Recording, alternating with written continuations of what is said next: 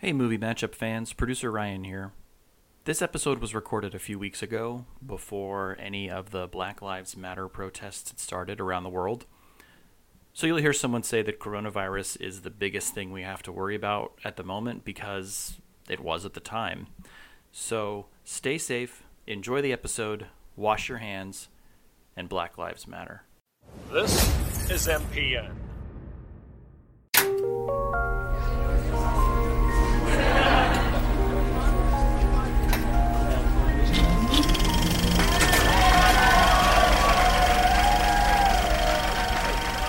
Welcome to Movie Matchup. I'm Casey. And I'm Grace. A podcast where we talk in depth about two movies with a common theme.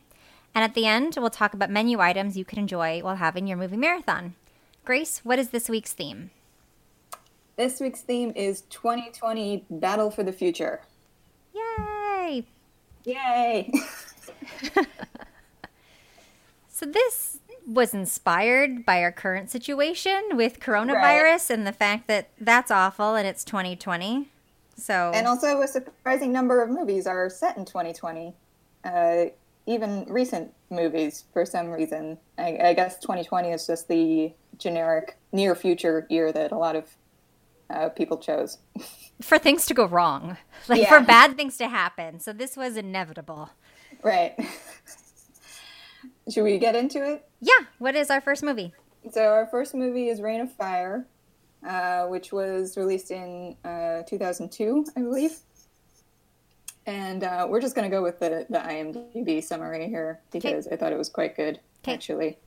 In present-day London, 12-year-old Quinn Abercrombie witnesses the awakening of a hibernating dragon from a centuries-long slumber, the result of a construction dig supervised by his mother and an incident for which Quinn feels partially responsible. 20 years later, the adult Quinn, Christian Bale, is the fire chief of a fortified castle community responsible for dousing the blazes lit by the dragon's prodigious number of flame-spewing offspring. This is a very wordy summary, I'm sorry.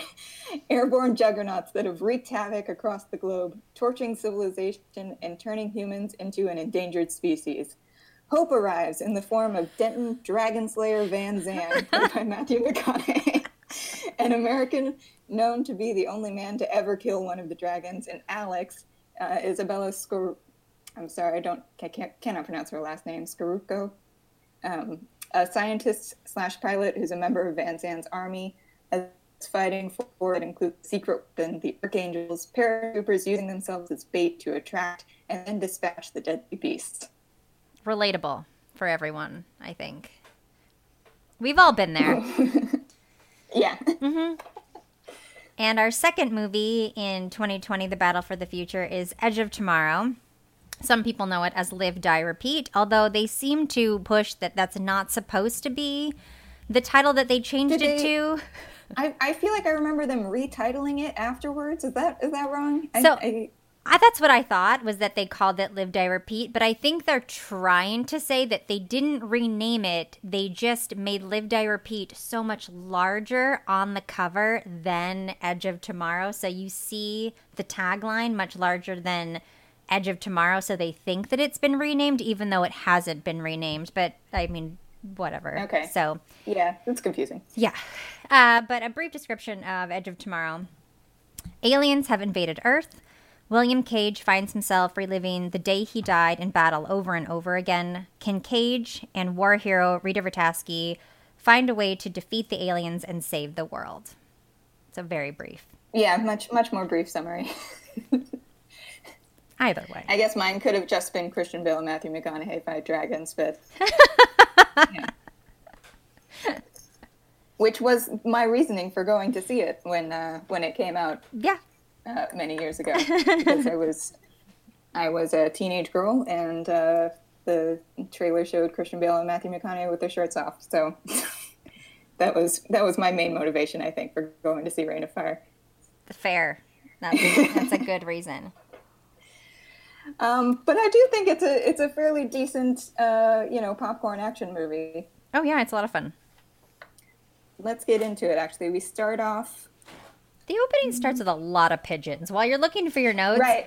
So many pigeons. They're very ominous, slow-mo pigeons. Once again, we're starting right with the like opening titles because all the slow-mo birds, just because I've been watching so much Schitt's Creek lately, reminded me of the Crows Have Eyes, the fake movie from Schitt's Creek that Moira Rose stars in. So already, kind of in a silly mood now when I'm watching the film, even though it's not the movie's fault. It's just, although it is a little bit, because the slow-mo shots of the birds are very dramatic in a way that seems unnecessary. I think that they're trying to do, because later we're going to have flying dragons that are, very threatening, that we're trying to start off with pigeons. But, a bunch of pigeons in London is not as scary as, actual dragons that will kill you later. But I think that's what they're trying to do. But I'm just like, why so many pigeons? There's just... But from there, we meet our little Christian Bale. Not Christian Bale yet. He's, a younger actor. Yes. Going to see his mother at a construction site, which, and I know I'm nitpicking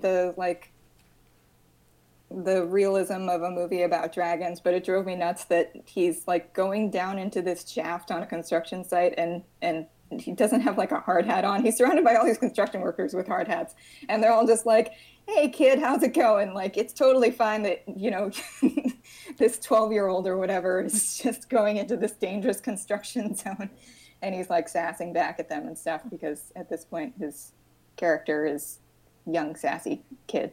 Yes. Yeah, as if it's just an office building that he just knows where his mom's office is and he's going to go through. But it's no, he's just going to go down the shaft and then, into a cave. It just, yeah. So we go down, we meet his mom. We establish that his dad is a deadbeat.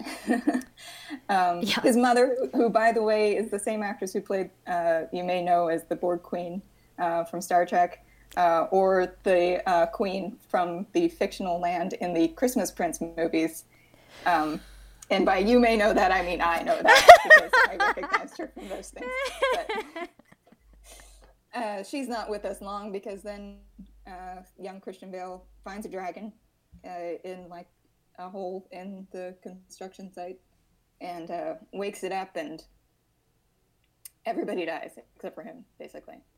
It's very dramatic, and I'll say this for the movie, I think the visual effects hold up pretty well. Yeah. And then we're off to the races. We jump 20 years into the future, and dragons have basically decimated the planet, and what they haven't decimated, the military has decimated in its attempt to destroy the dragons.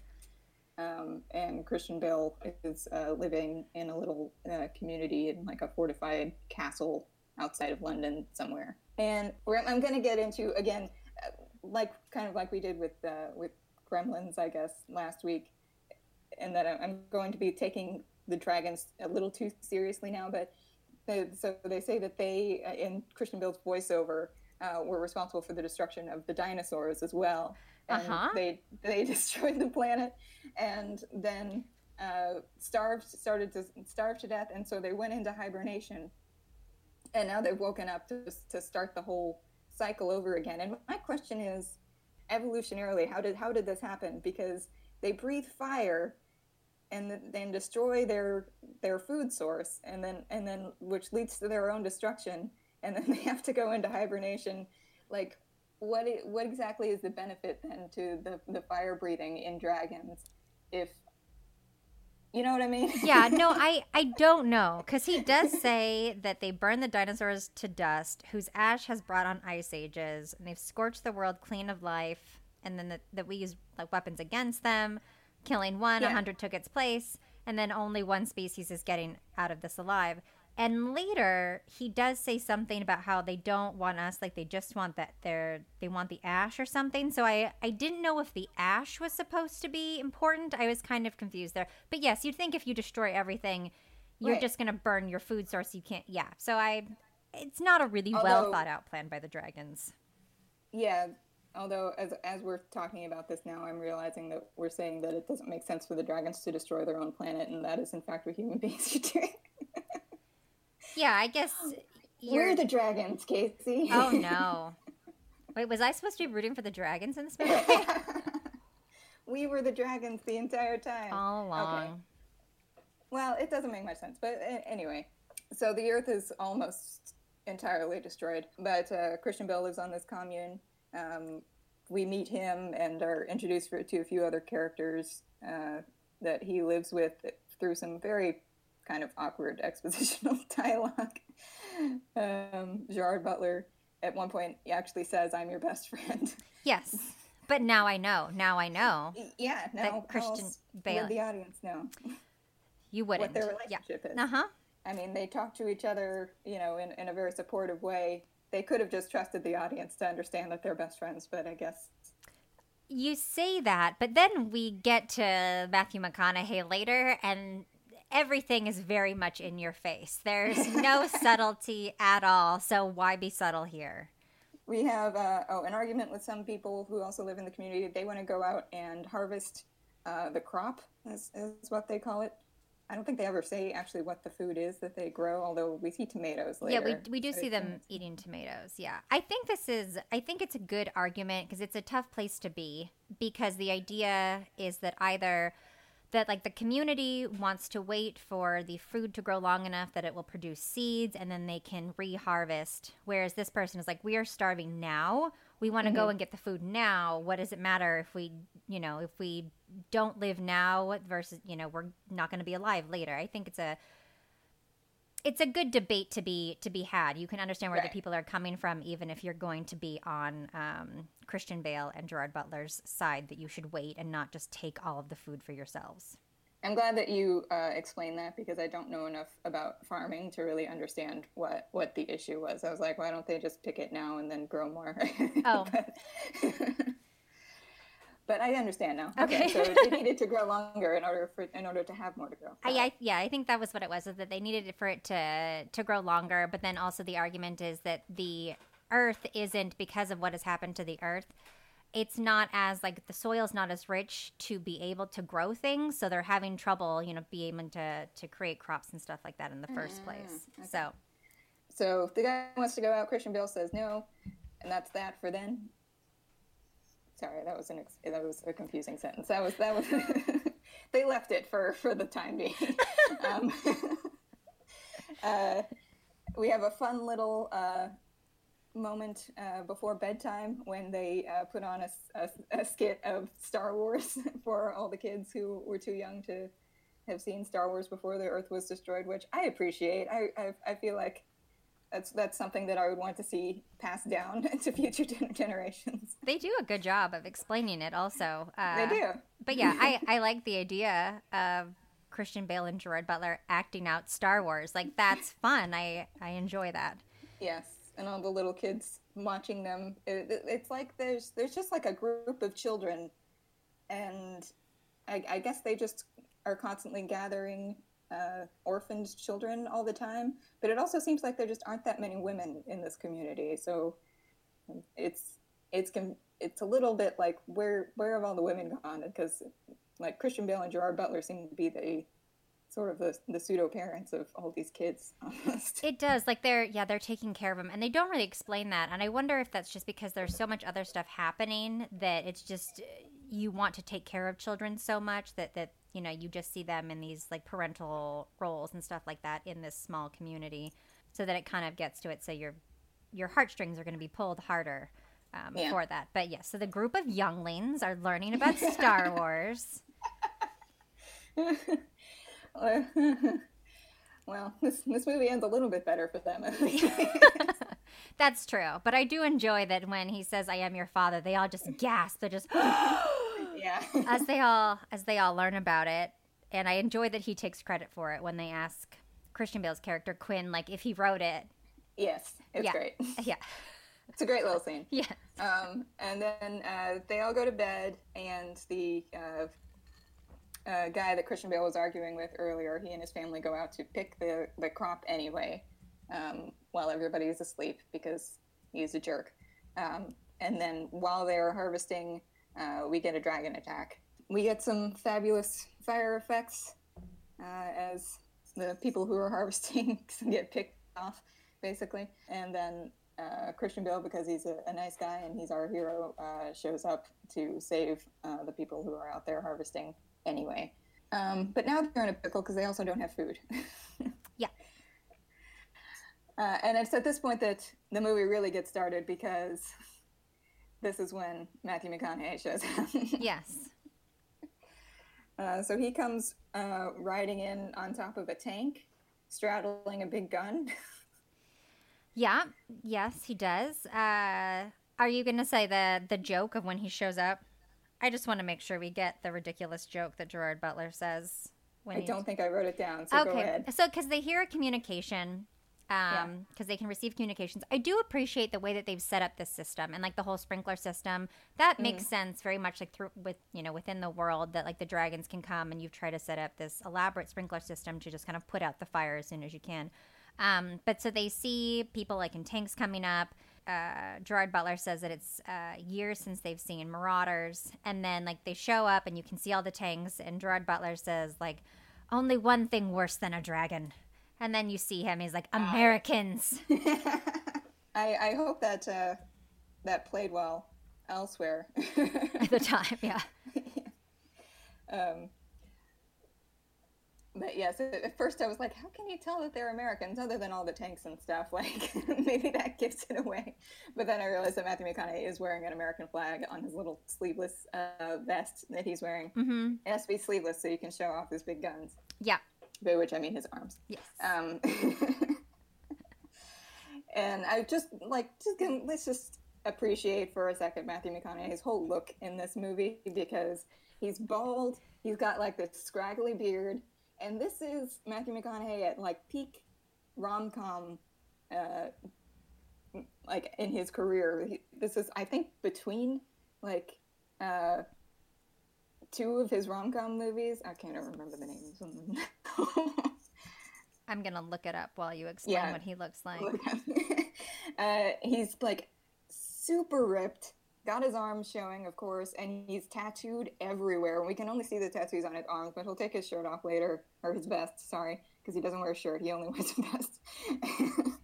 and he's tattooed like all over. Like, he's super duper committed to this role, and I am here for it. Like, I appreciate how much Matthew McConaughey just went all out for this. Like, he was like, this is my chance. Yes. So yeah, the year before he did The Wedding Planner. He did Frailty also, but he did The Wedding Planner the year before, and then he did How to Lose a Guy in 10 Days the year after. Okay. So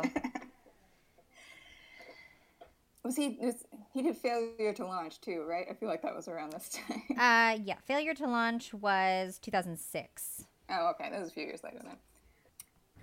But so Matthew McConaughey's here on his big tank, straddling his big gun, and he has to speak to who's in charge, and that's Christian Bale. So he goes out to meet him, and then Matthew McConaughey has a very like whispered tough guy talk with Christian Bale, where he talks like this the whole time, and he tells him about how he's killed dragons before, and he also plants that dragons can be killed during magic hour, when the sun is low, which will come back at the end of the movie. Yeah, because he has a plan, because Christian Bale, Quinn, doesn't want to let him into, their living space, but he wants to come in. He says that he's lost 122 men. They need rest. They'll leave in the morning. And he drinks out of a flask, which I enjoy, because later you realize he's just drinking water. Yeah. Like, when he's looking so tough, it's like, it's just water. But yes, he talks about the magic hour, because dragons can see great in the day. They can see even better at night. But the one time that it is most difficult for them to see is like during magic hour. So he kind of sells Quinn on letting them come in based on the idea that he does kill dragons. Like, that's what his team does. So he lets them in because he's hypnotized by the power of Matthew McConaughey's just masculinity, I guess. And I mean, that's kind of how it plays. No, it is. He really like sells the idea of the Dragon Slayer thing, but he does. Also, the thing is that would you be able to keep them out? They do have tanks. Like, you have some weapons and stuff like that, but Also, the idea is, what are you going to say no? Like, if they really want to come in, they're going to be able to force their way in. So, yes. They come in. We're introduced to Alex, I believe is her name. I just keep calling her in my head the woman because she's the only woman in the movie. Yes. She shows up in the helicopter, but I do want to get back, like, right before Alex shows up is when he is straddling that tank that you were talking about. Yeah. Which just looks like a giant dick. He's straddling this tank with like the gun between his legs, and he stands up and the shot is from underneath, so he looks like this big hero. And then he stands up on top of the tank and there's like a kid standing over there, and he like tosses the kid an apple. Yeah. Because he has fruit, you know? So, and then it's like he walks off, and then he's got this helicopter, which is a big deal because, you know, the dragons own the sky. Yeah, the dragons own the sky. Nothing's been flying for a long time. Yeah. So it is quite the shot, yeah. Yeah. But yes, anyway, back to Alex. So Alex, who I know the actress from GoldenEye. That's the only other thing I recognized her from. But she's great. I wish I had seen her in more things. I mean, I guess she's still working. We should see her in more things. Yeah.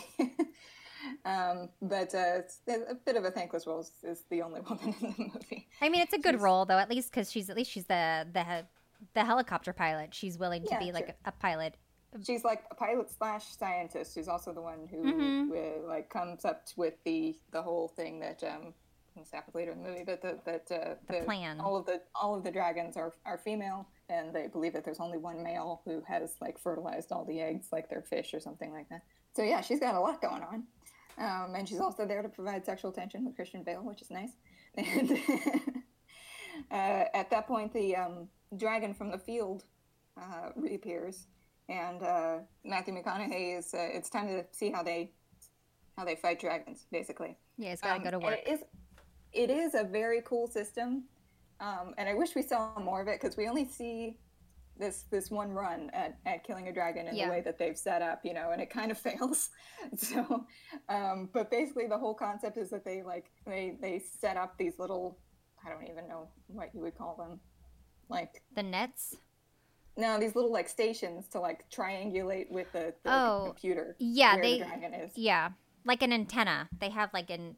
Yeah, they have like these 3 antennas to like figure out where the dragon is roughly, and then the helicopter flies to where the dragon is. The archangels, the like skydivers, jump out as bait to lure the dragon after them, and then they like shoot nets at it to take it down, and then they can kill it. Yes. But it goes a little wonky because the dragon kills one of the guys who's setting up one of the antennas, so Christian Bale runs out to set that up, and then the dragon, it like happens a little too late, so the dragon's like right on top of them, and they just jump out, and then there's like not ideal weather conditions, basically. There's a lot of fog everywhere. Yes, yeah. So they shoot the dragon with the net, and then it doesn't work. It gets free of the net before it gets to the ground. So then the plan kind of just ends up being like Matthew McConaughey asks Christian Bale to like act as bait, basically, and drive it out to where he is, like over a hill, to take it down. Actually, hold on. I wrote down the actual line that Matthew McConaughey says here because, well, I'm just going to read it. When he's talking to Christian Bale and telling him to bring the dragon to him, he says, 1,600 pounds of horse flesh riding right down my throat. Gosh, okay. Which is quite a way to put it. Yeah. But it works. The dragon follows him, and then Matthew McConaughey shoots it with a really big gun and kills it. Which, the way they end up doing it seems a little straightforward, and I'm like, why was it so hard for the military to kill these guys if all you need really is some bait and a big gun? But, you know, that's, I guess... Yeah, I guess you're sacrificing a lot of people. If McConaughey, you can see why Matthew McConaughey's lost 122 people with this plan, but I don't really have a better plan other than trying to take down the wings to get it on the ground for McConaughey to then, Van Zandt, to then kill it. And then the second tactic being that someone's going to be bait and I'm going to kill it while it chases you. So... But it works. It's the first dragon most of these people have ever seen taken down, so they have a big celebration. Everybody in the community, the Christian Bale's community, is very happy. But like 3 people have died in this attempt to take the dragon down, so Matthew McConaughey shows up to harsh everybody's buzz. And basically take them to task for celebrating when they only killed 1 dragon and you know, a lot of people died. I don't know. I kind of feel like if things are this bad, this many people have died, like, you should be able to celebrate the death of a dragon, in my opinion. Yeah. He's a little hard on them. Yeah, it's new for them also. You know, like they're used to Yeah. just running and kind of trying to protect themselves. They're not going on the offense in any of the situations. I feel like it's to help like build his character. Like he's a very showy badass when he's giving out orders. Before that, he's got a cigar in his mouth while he's giving these orders. And like, you know, when he's killing the dragon like breathes fire at him and he has to jump out of the way of the flames. So you can see him land on the ground, like with his legs and with one of his arms, and the vest on the back is on fire. So it's just like he got like a little bit singed. He just jumped out of the way in time. So along with that character, it's like, well, the deaths are what's important. He's not going to be showy. He has to be this character that's going to be upset with the deaths because he is one of our heroes. But also, while he is smoking that cigar, that is when they really show his face. And I feel like he is wearing mascara this entire movie. I'm not convinced. Okay.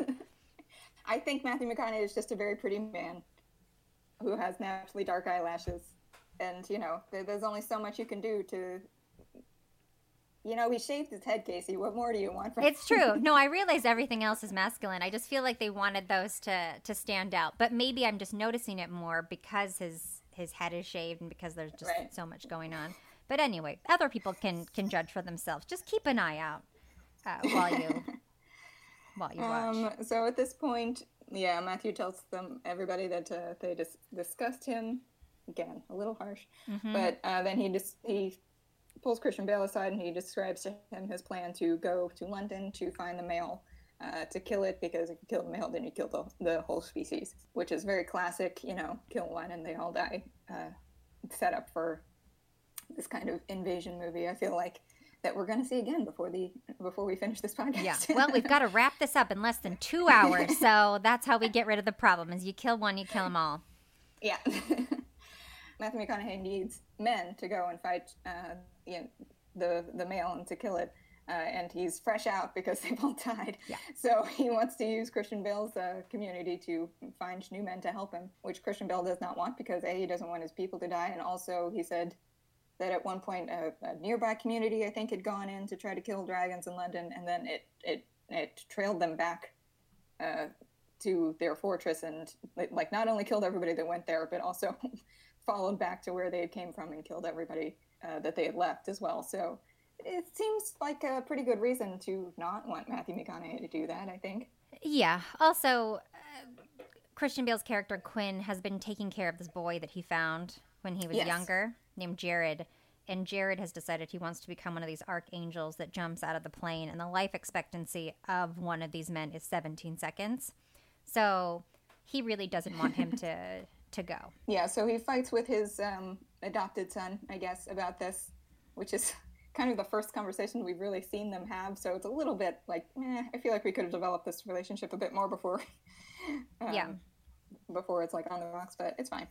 And then Christian Bale goes to confront Matthew McConaughey about it, and we get a great fight scene between them where McConaughey rips his shirt off and it's lit like from behind with like this very like harsh contrast. So he just looks completely ripped. It's like the most ripped man you've ever seen in your life, covered in tattoos. Yeah, it's great. Yeah. He's wearing a vest, and the vest has like a sheepskin collar on it. Yeah. It reminds me of Bane in The Dark Knight Rises. Granted, that comes out later. Yes. This came out first.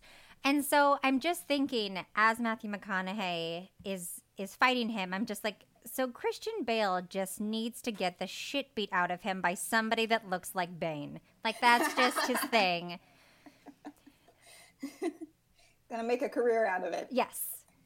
We had no idea. A successful one, though. But This is also has one of my favorite line readings when they eventually get pulled apart and Christian Bale's going, I'll kill you, and then Matthew McConaughey goes, that's what we need. Yeah.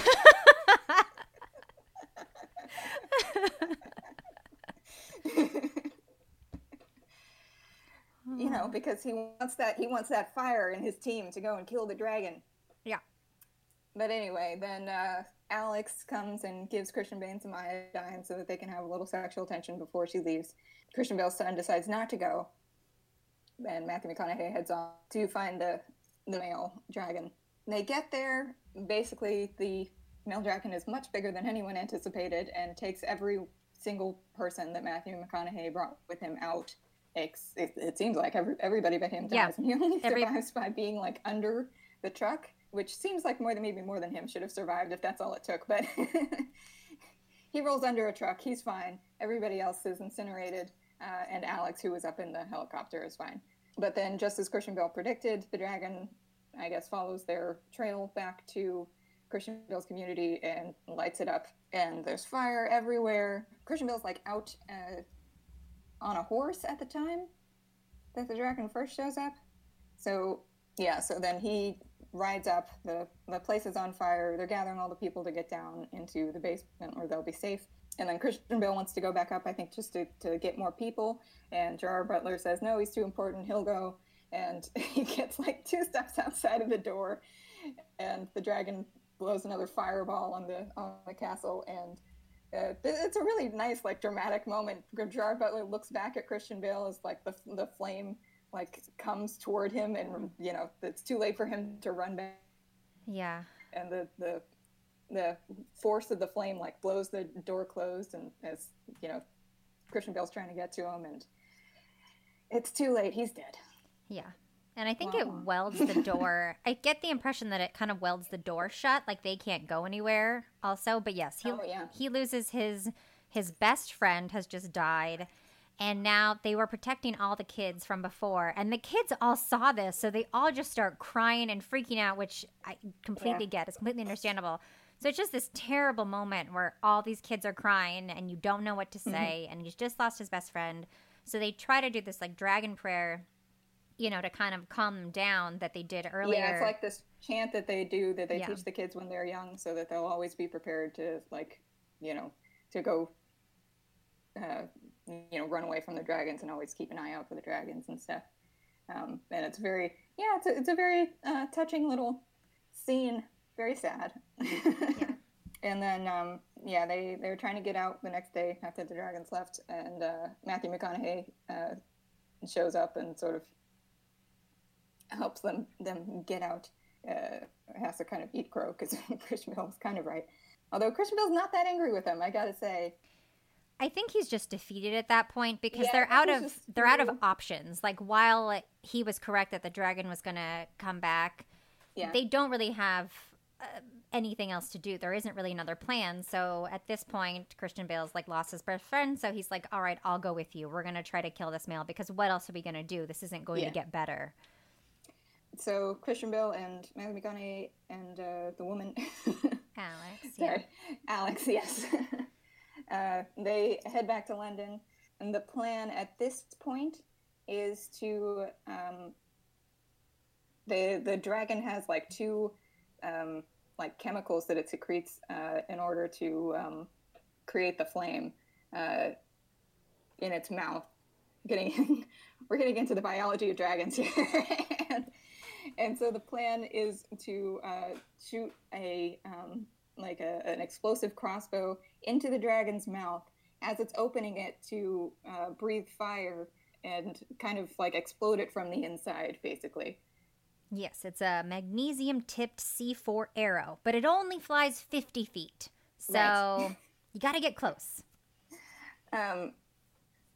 So the whole plan that I can tell is Matthew McConaughey and Christian Bale are to set up on opposite sides of a valley, and then Alex runs by as bait, and they wait for the dragon to come by and open its mouth to breathe fire on Alex and then shoot the arrow into its mouth. Mm-hmm. Which It's a very bad plan, let's be honest.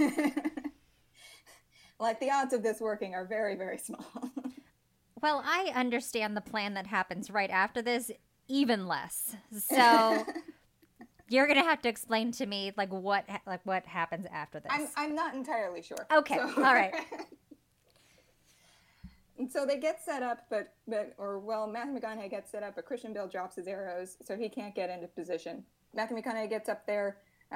Alex runs by. The dragon comes, but then he's a little late with the arrow release. The dragon has already breathed fire, and the arrow kind of like hits the fire, I guess, and explodes. Just enough to like disorient the dragon, but not enough to like kill it or even injure it. It doesn't seem like. So then the dragon loops back around, and we get this great shot of Matthew McConaughey, who at this point is just at the end of his rope, and he just grabs his axe, and the dragon is coming at him, and Matthew McConaughey is yelling and running at him and jumps off his platform at the dragon with his axe straight into the dragon's mouth, and the dragon eats him. And flies away. And flies away. Which I'm wondering, did he think he was going to, like, hit the dragon in the head, like he was just going to like, cling to it, which I guess is maybe what you think would happen, is that it would just stick in and he would get on top of the dragon? I mean, yeah, maybe he thought he could just, like, embed the axe in the dragon's brain. Like, honestly, it's as good a plan as the arrow, I think. Yeah. And he doesn't have any more arrows, so what else is he going to do? Well, be eaten whole, I guess. Yeah. He could live to come up with another plan, but no, let's just jump into the dragon's mouth. Yeah. Well, so, all right. So Van Zandt dies. It is very badass right before he gets swallowed whole, though. It is. It's a great shot of him just running with the axe off the ledge and jumping. Yeah. Yeah. So then at this point, I think Christian Bale runs back and gets his arrow, and the dragon is like disoriented because it's magic power, right? We get like dragon vision. That's exactly what I wrote down, dragon vision. And maybe it's because of the dragon vision, but I can't exactly tell what happens, but he kills it. Yeah, like Alex runs, and it almost seems like for a second he's like backing up where the flames are, and the dragon can't detect him or something. Yeah. But yeah, so then he kills the large male dragon. And we've won. Yay. Okay, but have we? This is really what I want to talk about. So I totally understand where killing the only male dragon that can fertilize all the eggs is a huge win. It's going to be like the biggest win that you can get. But there's still so many female dragons. You still now have to kill every single female dragon that is alive. Okay, well, here. So because they were starving to death, they did plant this when they first get to London. We see the male dragon grab one of the smaller he female eats one dragons of the female dragons? So the implication there, I think, is that they are going to take each other out for the most part by cannibalizing each other because they're starving. Okay, so they'll live less time, but okay. Again, I say, how does this make sense evolutionarily speaking? I don't know if that's a word, but like, how did they evolve to destroy everything and then have to eat each other? Yeah. Well, they didn't think it through. So, yeah. Okay, all right. So, I mean, I guess, yes, they will slowly kill themselves, even though they would still want to kill you. So, the biggest, maybe, battle is over. But still, there's a good amount of dragons. There are still dragons who, are alive and seemingly would probably want to eat humans. So, there's still some work to do. But it doesn't matter. We get a time jump. Everything's fine. Yes. We have won. There are more people who exist in the world, which we find out at the very end. Then Christian Bale and Alex are coupled up, it seems like. And everybody lives happily ever after. Yay! Christian Bale and his lady walk off into the sunset with Van Zandt's giant axe. Oh, right. They still have the axe. And he does drop it. I looked for it the second time I watched this movie. I was like, didn't the axe get swallowed by the dragon? But no. He does, but he drops his axe. Oh, so I didn't even think about that. He drops the... Okay. That's... Well, all right. Well... He did absolutely no damage to that dragon, is what I'm saying. So, I watched the trailer. Yeah. And the trailer is different than the movie. First, like right at the beginning of the trailer, which is not like in the film, it says that it is 2084, which it is not. So they changed that. Yeah. And then in the trailer, there's a lot more dragon vision. Like where we only got dragon vision at the end, like from the dragon's perspective, a lot of the trailer is watching them like run, like as if you're looking at it from the dragon's perspective and you can see like what they can see. And a lot of people running. There's way more dragon vision in the trailer than there is in the actual movie. So it's like, okay, so that played a much bigger part. Yeah. Which is weird because I feel like the dragon vision is not a selling point for this movie. No. Like, I feel like the coolest thing about this movie is, like, the archangels and the whole, like, dragon, hunting thing and those scenes. Like, I wish we had had more of them. Yeah. I mean, we only really get the one scene with the archangels, like, skydiving with dragons chasing after them. Like, that's super cool. Yeah. And that's what I would market this movie over. I mean, in addition to, Matthew McConaughey and Christian Bale being shirtless. Yeah, there's not a whole lot of information about this movie. I did find it really interesting. Apparently, according to Wikipedia, anyway, they filmed this in Europe somewhere, and some of the planned scenes had to be stopped. I don't know if they went back for reshoots later or something like that, but because there was an outbreak of hand, foot, and mouth disease in Europe, and they were quarantined for part of the shoot. What? Yeah. How appropriate. That's perfect. It takes place in the same year, and they had to be quarantined. Wow. Okay. So on that note, our next movie. Our next movie is Edge of Tomorrow. This is directed by Doug Liman, and it's based on the novel All You Need Is Kill by Hiroshi Sakurazaka. He got the idea from playing video games and the idea of resetting over and over until you find the winning strategy, which I thought was an interesting idea because that makes perfect sense for... I was struck when I was watching this. Oh, I forgot how much like a video game this movie is when I was watching it again. Like, oh, maybe we should have paired this with like Scott Pilgrim or something like that, like another video game movie. We can probably pair Scott Pilgrim with a lot of things. Yeah. So Tom Cruise did all his own stunts for the film. Surprising no one. So this movie starts in 2015. So we're only going to jump 5 years into the future. But in 2015, aliens called Mimics arrive in Germany. And then we jump 5 years into the future. So the movie takes place in 2020. But in that time, the United Defense Force has been created to combat these aliens. And they recently just had a breakthrough with this new like mech suit that you can wear. And Rita Vertasky, played by Emily Blunt, who's our other main character, she was able to kill hundreds of the mimics in this new suit, which in real life, the suit itself weighed 85 to 90 pounds. And then when they would add the weapons onto them, they weighed 100 to 125 pounds. No. So,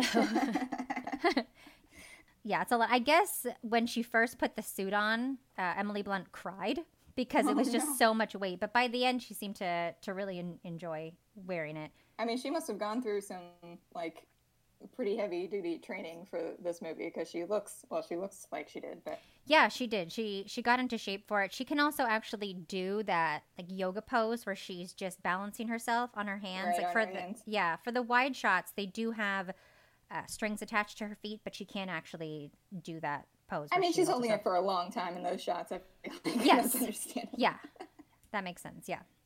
But yeah, Rita's great. She carries this large sword over her shoulder made out of an aircraft blade that's been modified. And they call her the Angel of Verdun. And they also call her in the movie the Full Metal Bitch, but she doesn't really like when they call her that. And there's like a scene in the movie where she punches another guy who's calling her Full Metal Bitch. That is her brother in real life. That's her brother Sebastian that she punches in the face. But so the movie starts. So we have that. We kind of understand. So we have like these aliens and we're trying to defeat them. And we're finally making progress with this new suit. And we have our war hero, Rita Vertasky. So Tom Cruise arrives in London at the London United Defense Force headquarters. And he is Major William Cage. And his job is to sell war, to like sell, all these battles and stuff like that. He's the marketing guy for getting people to sign up to die, basically. Yes. And he meets General Brigham, played by Brendan Gleeson. He wants him to sell this major invasion that they're going to have in France by being there and covering it. But Tom Cruise, in this movie, which is really interesting for him, he doesn't know how to fight. He can't stand the sight of blood. He's not a soldier. He's trying to get out of it, which is an interesting place for him to start. So he tries...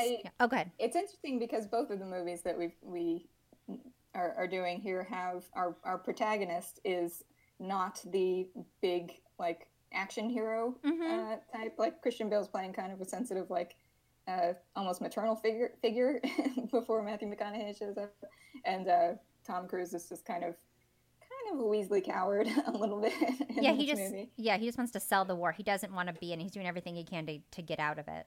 Yeah, and then Matthew McConaughey and Emily Blunt are sort of our more straightforward action heroes who, you know, have seen things. Yes. Yeah. So Tom Cruise tries to blackmail Brigham by saying that he's going to publicly blame him if this invasion fails to try to get out of being like there on the beach where they drop him off. And that doesn't go over well. And so they decide, because Tom Cruise tries to run, they just grab him. Mm-hmm. And then he wakes up on a military base, which is like Heathrow Airport has now been turned into a military base. So he wakes up there and he tries to explain the situation to Master Sergeant Farrell, played by Bill Paxton. But Brendan Gleeson is ahead of him, and he's already informed Bill Paxton that Cage is a deserter. He's been demoted to private. And then he introduces him to J Squad with this group of soldiers. And Farrell, like Bill Paxton, tells them that that's their responsibility to watch Cage, Tom Cruise's character. Yeah. There's only one woman in J Squad, Nance, but she's played by Charlotte Riley, who is actually Tom Hardy's wife. Oh, I didn't know that. Yeah. So, the action sequences in this movie... Yeah, J Squad is just kind of this fun little cast of characters, and... well, we'll talk more about J Squad later. I have some thoughts about J Squad. Okay, all right. So the action sequences are really great, I feel like, in getting you into this war and feeling like overwhelmed by it. So it starts, they're on this aircraft, this plane, and they're going to be dropped onto the beach to storm the beach. And so first they're all kind of like strapped up in these like big mech suits and stuff like that, and they're held into the plane, and the doors, like the bottom doors to the plane, just open, so their feet are just dangling just out in open air, which is scary enough. And then the plane gets hit. So some people are starting to die. There's like fire in the plane. So people start dropping out. They're on these like really long cords. So they drop out of the cord onto the ground, and then they can go is the idea. But some of them only drop like part of the way down. They're like hitting each other. They're hitting like into the plane. And it's just a disaster from the jump, really. Yeah. Yeah, it's awful. Like he gets down on the beach, and he like sees one of the guys, Kimmel, just get crushed by a helicopter. Right. There's another person who's like just laying on the ground. Their suit is malfunctioning, so they can't go anywhere. There's another person just running by on fire. Like everything is awful. So then that's like the only, and his suit isn't working. It's like set to Japanese. Nobody told him how to get the safety off. Yeah. Yeah, he doesn't know how to get the safety off of his suit to be able to defend himself, and it's in Japanese, which is like a nod to the novel, so he can't understand what's happening. So he sees the one shining moment is he sees Emily Blunt come out. He sees Rita come out, and it's like, okay, things are going to be okay, and then she just immediately dies. Yeah. So then it's like, well, that's upsetting if she died. So he's struggling. He's like trying to get like his guns to work and stuff on his suit, and he ends up seeing one of the mimics. It looks different than the other mimics, but it's like bigger. Yes, and the mimics themselves look almost like a bunch of metal tentacles that can wrap together to kind of create limbs and move very fast. But so they're also kind of filled with like a glowing blue. They don't necessarily move like across distances very fast though, but their limbs are just like constantly going like You know what I mean? Like, Yes. seems like like you could outrun them maybe, but it's just like there's so much happening as they're moving that it's a very scary sight. Yeah, I think in the novel they're supposed to be kind of like aquatic or something like that. So if you can imagine like the way that something would move underwater, that it just kind of like the limbs can move over each other to kind of get it to go from place to place. But so one of the big blue ones is over him and he kills it. And although while he kills it, the blue goo also falls onto him. So gnarly. Yeah. And he dies almost like acid has hit his face or something. Yeah, and it's it just like kinda, acid just like melts his face away. yeah. So he kills it, but it also kills him. And the goo just like burns him, and there's an explosion. And then he just wakes up the next morning back on the base the day before, as if none of that had actually happened. So he's kind of slightly weirded out. Like it feels weird to him, but he doesn't really do much to push back or try to explain. He's just kind of experiencing everything. He does like he finishes like some sentences and Yeah, stuff he's like still that. overwhelmed. Yeah. It's 'cause we got a Groundhog Day situation happening. Yes. Catch up, man. Yes. So he gets like back in the plane still. He tries to warn Kimmel that the helicopter is going to fall on him, but not in time, and so he still dies. He gets to save Rita from like the one way that she dies, and he ends up in saving her. He gets a big hole in his chest. And she does what you would do in war if someone has a big hole in their chest. So she just steals his battery pack and runs away, trying to like Just save her. takes his shit. Yeah, and continue on. And then this alien immediately comes out of this ground. One of the mimics comes out of the ground and just kills him, and it's over. And so then again, we restart, and he just wakes up on the base again. So it's like, all right, so now he's kind of getting it. So now he tries to actually start warning people about tomorrow. J Squad has been playing this card game. So he predicts like what all their hands are, and he tries to, like help people, but they don't believe him, and it just cuts to him on the plane with tape over his mouth. I love that. Yeah, we get like not one but two comedy smash cuts during the sequence where you think he's convinced somebody that he has lived this before and he knows what he's talking about, and then they're just like, "Nope, you still got to do this." Yeah.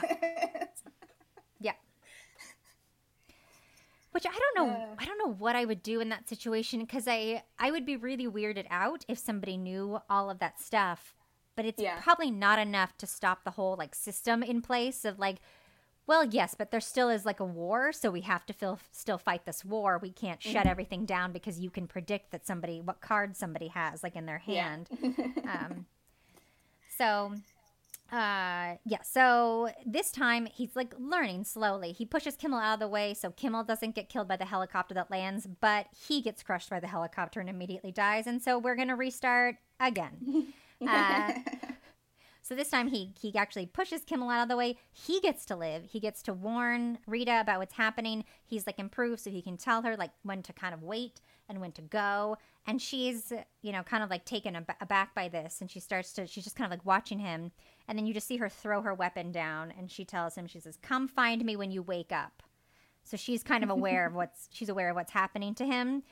So he dies, and then the day starts over. Now there's like, he has kind of a plan. There's like something to be done. So we restart. Now we're getting started. Yes, we restart the day. He is like rushing through the motions. It's like, okay, yeah, I know. You're going to introduce me to J Squad. They have the cards. Yeah. And he has to figure out how to get away to go and talk to Rita. So they're doing like training. They're like running on the base, and he decides like he's doing push-ups, and he's just going to roll away. Yeah. Under a truck. Yes. Like, again, this is not like a Tom Cruise in one of his other films where he can just time that right to be able to roll and just make it to the other side. It's him in this movie, so he just rolls over like any of us would if we tried to roll under a truck, and just is immediately crushed in time. There's a lot of humor in this movie, which I had also forgotten about, which I love. Yeah. Just, I mean, I guess it just naturally comes out of like, yeah, you gotta die every time you're gonna restart. And like, some of those deaths are gonna be embarrassing. Yeah. Okay, so we restart. This time, he finds Rita, and she explains that like she used to have the same thing, and she wants him to help her win the war. So she introduces him to Dr. Carter, who is the only other person that knows about it. She's like, "Don't tell anybody. They're going to think that you're crazy." Yeah. She's been through it. She gets like locked up, and they do tests on her and stuff like that. So the only other person that knows is Dr. Carter. And they explain to him that there are a bunch of mimics, but amongst the mimics, there are some that are called alphas, which is what he killed and what got on him, like their blood. And then when an alpha dies, it sends a signal back to what is like the brain of the operation, the Omega. And so once the alpha dies, the Omega restarts the day, like a learning process. So it's just like, okay, well, this tactic didn't work. So the aliens will just restart the day until they get it right. And now Tom Cruise, that he has absorbed some of their blood, he now has this ability to do this. Yeah. Because... but it's in his blood, so if he gets a blood transfusion, then it's over. Yes. So with her, on one of the days that she was injured and she was given 3 pints of somebody else's blood and she lost the ability to restart the day. They tell him, because he's like, okay, so what do I have to do this? Like, to make this go away? Like, how can I get out of this? What do we do? And then they tell him that he has to die every day until the Omega is destroyed, which he is not excited about. He does not want to have to die that many times and work that hard. He tries to say, like, first of all, this was a terrific presentation. Like, and then Yes. just so that... I love that line. Yeah. First of all, great presentation. Yeah. He's just like in like a marketing meeting and he can just like... Yeah. So let's start with Get the positive before I just... Yes. But there's nothing else that he can do. So essentially, he has to start training. So he starts his training. He ends up breaking his back. And so... Yeah, right, he trains. Can we describe the training apparatus? Because there are these giant, like, spinning metal, like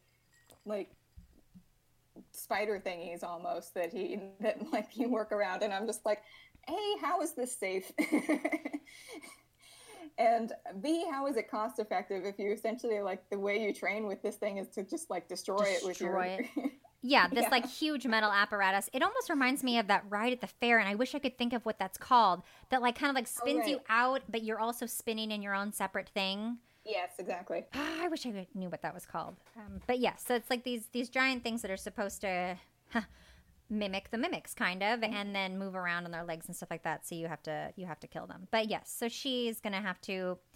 We then get a training montage of him practicing and her just killing him a lot every time that he's injured. And they also want to keep killing him because he needs to start getting these like visions, right? Which she says doesn't happen until so like later. Yes, eventually he's going to start to have visions of where the Omega is, and they need to know where the Omega is in order to be able to kill it. So they do a training/killing montage, and then he has his first vision, and then we get another montage of Rita and Cage like on the beach because they're like getting better. They have to figure out how to like get across the beach so they can get to wherever the Omega is. So they have to figure out how to get like off of the beach.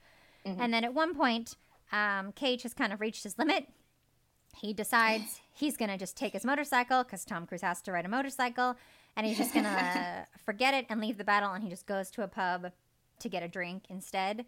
But it doesn't work. The mimics still show up and he dies anyway. So he can't kind of just outrun. Yeah, this whole time I think he didn't realize that the mimics were also attacking like London while like everything on the beach is happening. Yeah. Right? Yeah, so it's just, it doesn't matter. He can't run away from it. Wherever he goes, the mimics are just going to take over. Yeah. So he's going to this is his only option. So then Dr. Carter finds out where the Omega is.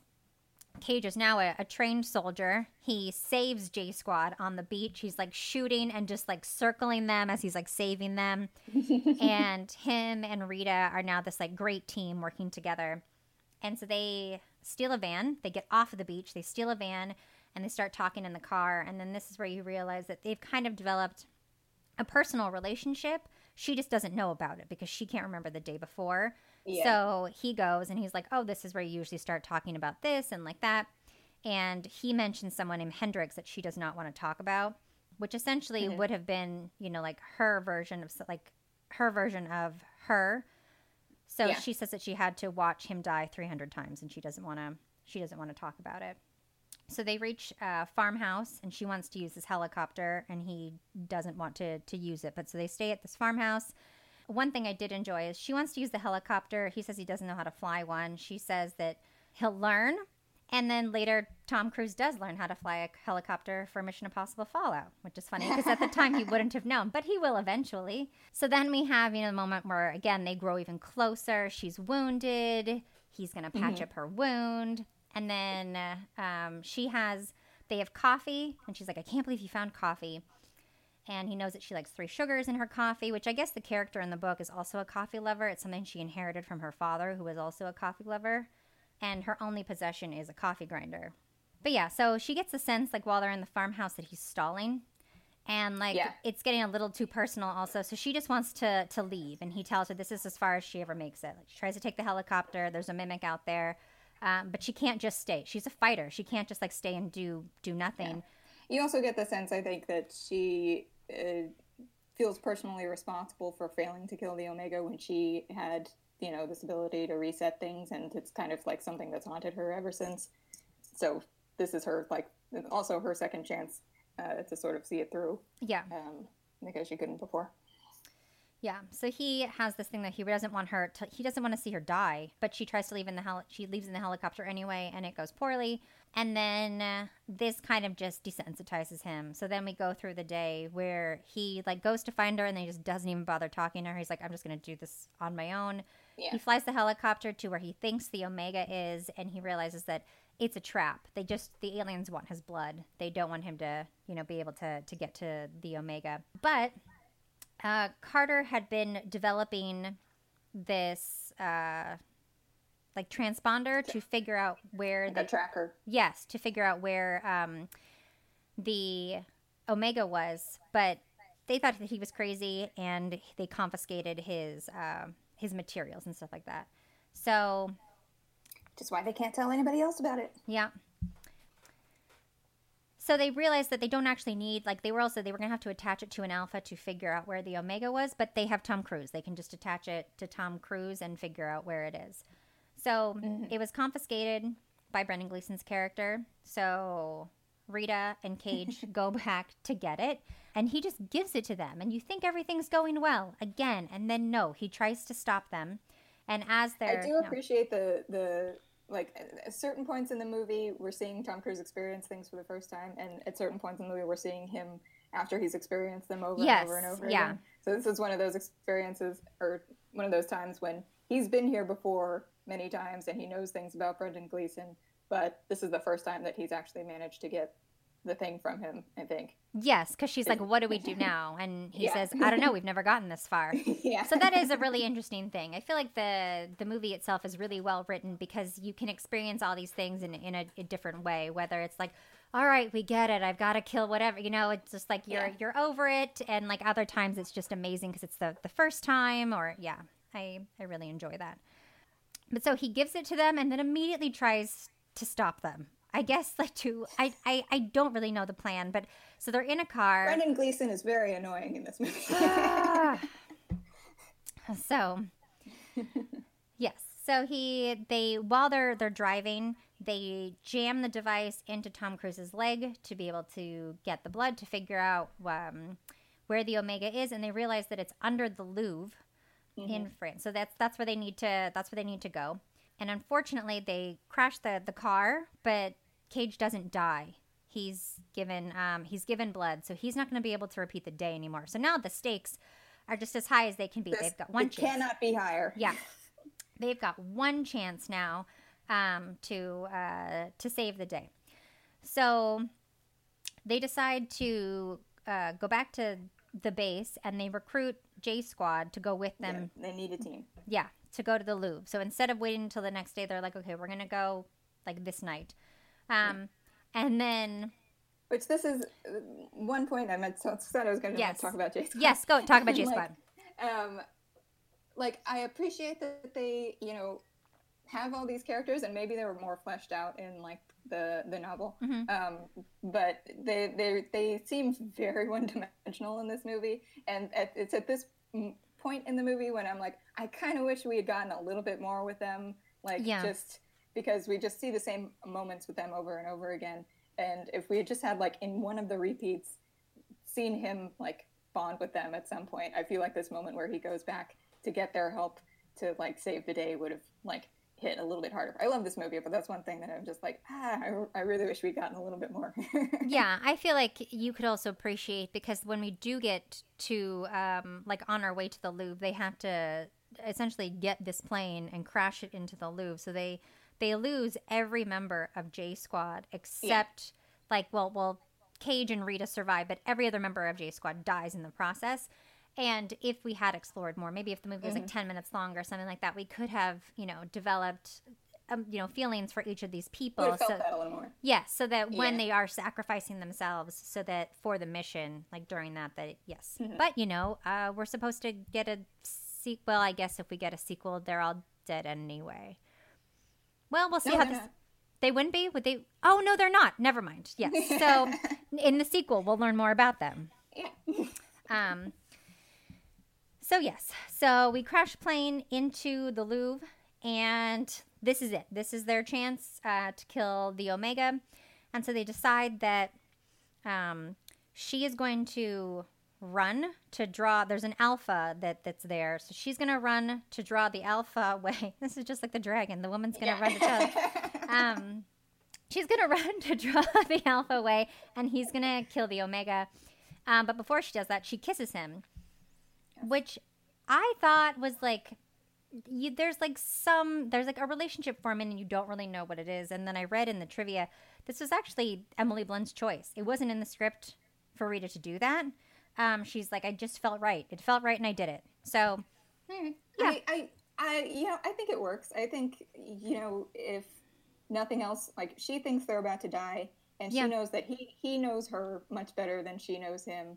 And I think can tell that, he feels, very close to her. And so she's just kind of like, I'll give him this before it's all over, basically. Yeah, because either they're going to die or they're going to save the world. So yeah. It's kind of a comfort thing. Yeah. I saw it as, I guess. So she, runs away to draw the Alpha away, and he goes after the Omega. So he's swimming underwater, and so he has to kind of swim down to try and get it. And an Alpha is coming after him and stabs him while he's swimming down. And then as he flips over, he opens his hand, and there's all the little grenade pins in it, so you can see that he's already dropped the grenades. So all the mimics die. There's a big explosion. All the mimics die. You can see them outside of the Louvre and stuff like that. They all just immediately shut down. And see, in this movie, they immediately die, so no worrying about yes, all of the females who are still yes. And because again, we have another Alpha that has died. He is getting covered in the blue goo again, but this time, instead of him waking up on the military base because they went that night instead of the following day, he wakes up the day before. So he wakes up in the helicopter when he's still a major and he was on his way to see Brendan Gleeson. But since they have changed the future now, and the Omega has died, and so the aliens have stopped fighting back, so he arrives and Brendan Gleeson is giving a press conference about how the aliens aren't fighting back. They're still going to storm the beach. But it obviously which I don't really know why. Maybe just to see if they're still there. I don't really know why they're still going to the beach, but they are. I guess it's kind of you got to make sure that they've. You got to check. You got to check that. You just got to check. Yeah. Okay, that makes sense. I get it. So he goes back to the Heathrow military base, and J Squad is the exact same as they were before they left. They're all alive still, and they're still talking about how many aliens they're gonna kill the next day. And he walks up to Rita, and she says the same thing to him that she always does, which is basically why do you think you're allowed to talk to me? What are you doing here? And she doesn't recognize him, and he just laughs a little because it's just so ridiculous. They've been through so much, and she just has no idea that they've saved the future, and it just ends on that. It just ends with him just kind of laughing to himself. It's a great ending. Yeah, it is. Yeah, I love. Yeah, it's just Chuggle and then smash cut to black. Yeah. So that was Edge of Tomorrow. Okay, so Yeah. as far as food, okay, so we'll start with Rain of Fire. Okay, so since they are picking tomatoes out in the field, the crop, before the dragon comes by and torches the whole place, I thought a charred tomato salsa might be great, or maybe a charred tomato pasta if you want to do, pasta sauce. If you want to do a sit-down dinner. Also, I feel like a movie with dragons is just an excuse to serve something that's on fire. So, like a baked Alaska flambe would be great. And I even thought maybe you could use like the back of a spoon to sort of form the meringue into like dragon scales, or like make it look like a dragon egg or something. That sounds great. Yeah. And then I was going to try to like make up a flaming cocktail, but then as I was researching, I found one that's already kind of perfect. It's called the Flaming Dragon's Blood Cocktail. A thyme and raspberry daiquiri with 151 floating on top that you can light on fire. So that sounds delicious. Yeah, it does.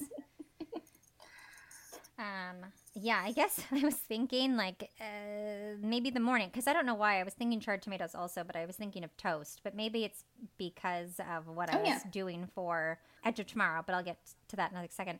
But yeah, so in researching and thinking of ideas, I found out that Round Table Pizza has a Rain of Fire sauce.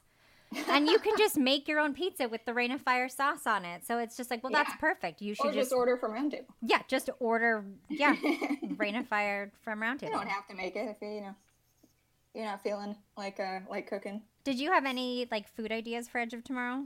I didn't. Yeah, I couldn't think of any food that they really eat except for the coffee that she has. Yeah, it's a tough one. And because she does like coffee, so I made little chocolate coffee stirrers that look like her big sword. So I did that, and then you could just melt it because she likes a sweet coffee. So I was like, okay, I'm just gonna use 3 sugars in it. Yes, yeah. So much like these films, I just used the things that I had in the apartment, and I had popsicle sticks, and I had chocolate, and I had luster dust. So I just thought I would just make her little sword. So I did that, and you can stir it and melt that in your coffee, her little sword. But perfect. I think the charred tomato toast and like a coffee, if you were gonna watch these in the morning, would work well together. So it could be like an after dinner coffee. That's true. Maybe. Yeah, I'm drinking coffee right now in the afternoon, so any time really.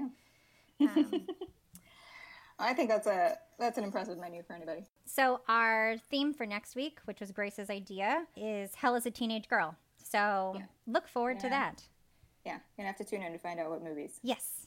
Yeah, so that's our episode, guys. You can find us on Instagram at movie_matchup. Yes, and Sugared Nerd is my recipe site, which we will be posting some of these recipes too. So until next time. I'm Casey. And I'm Grace. Bye.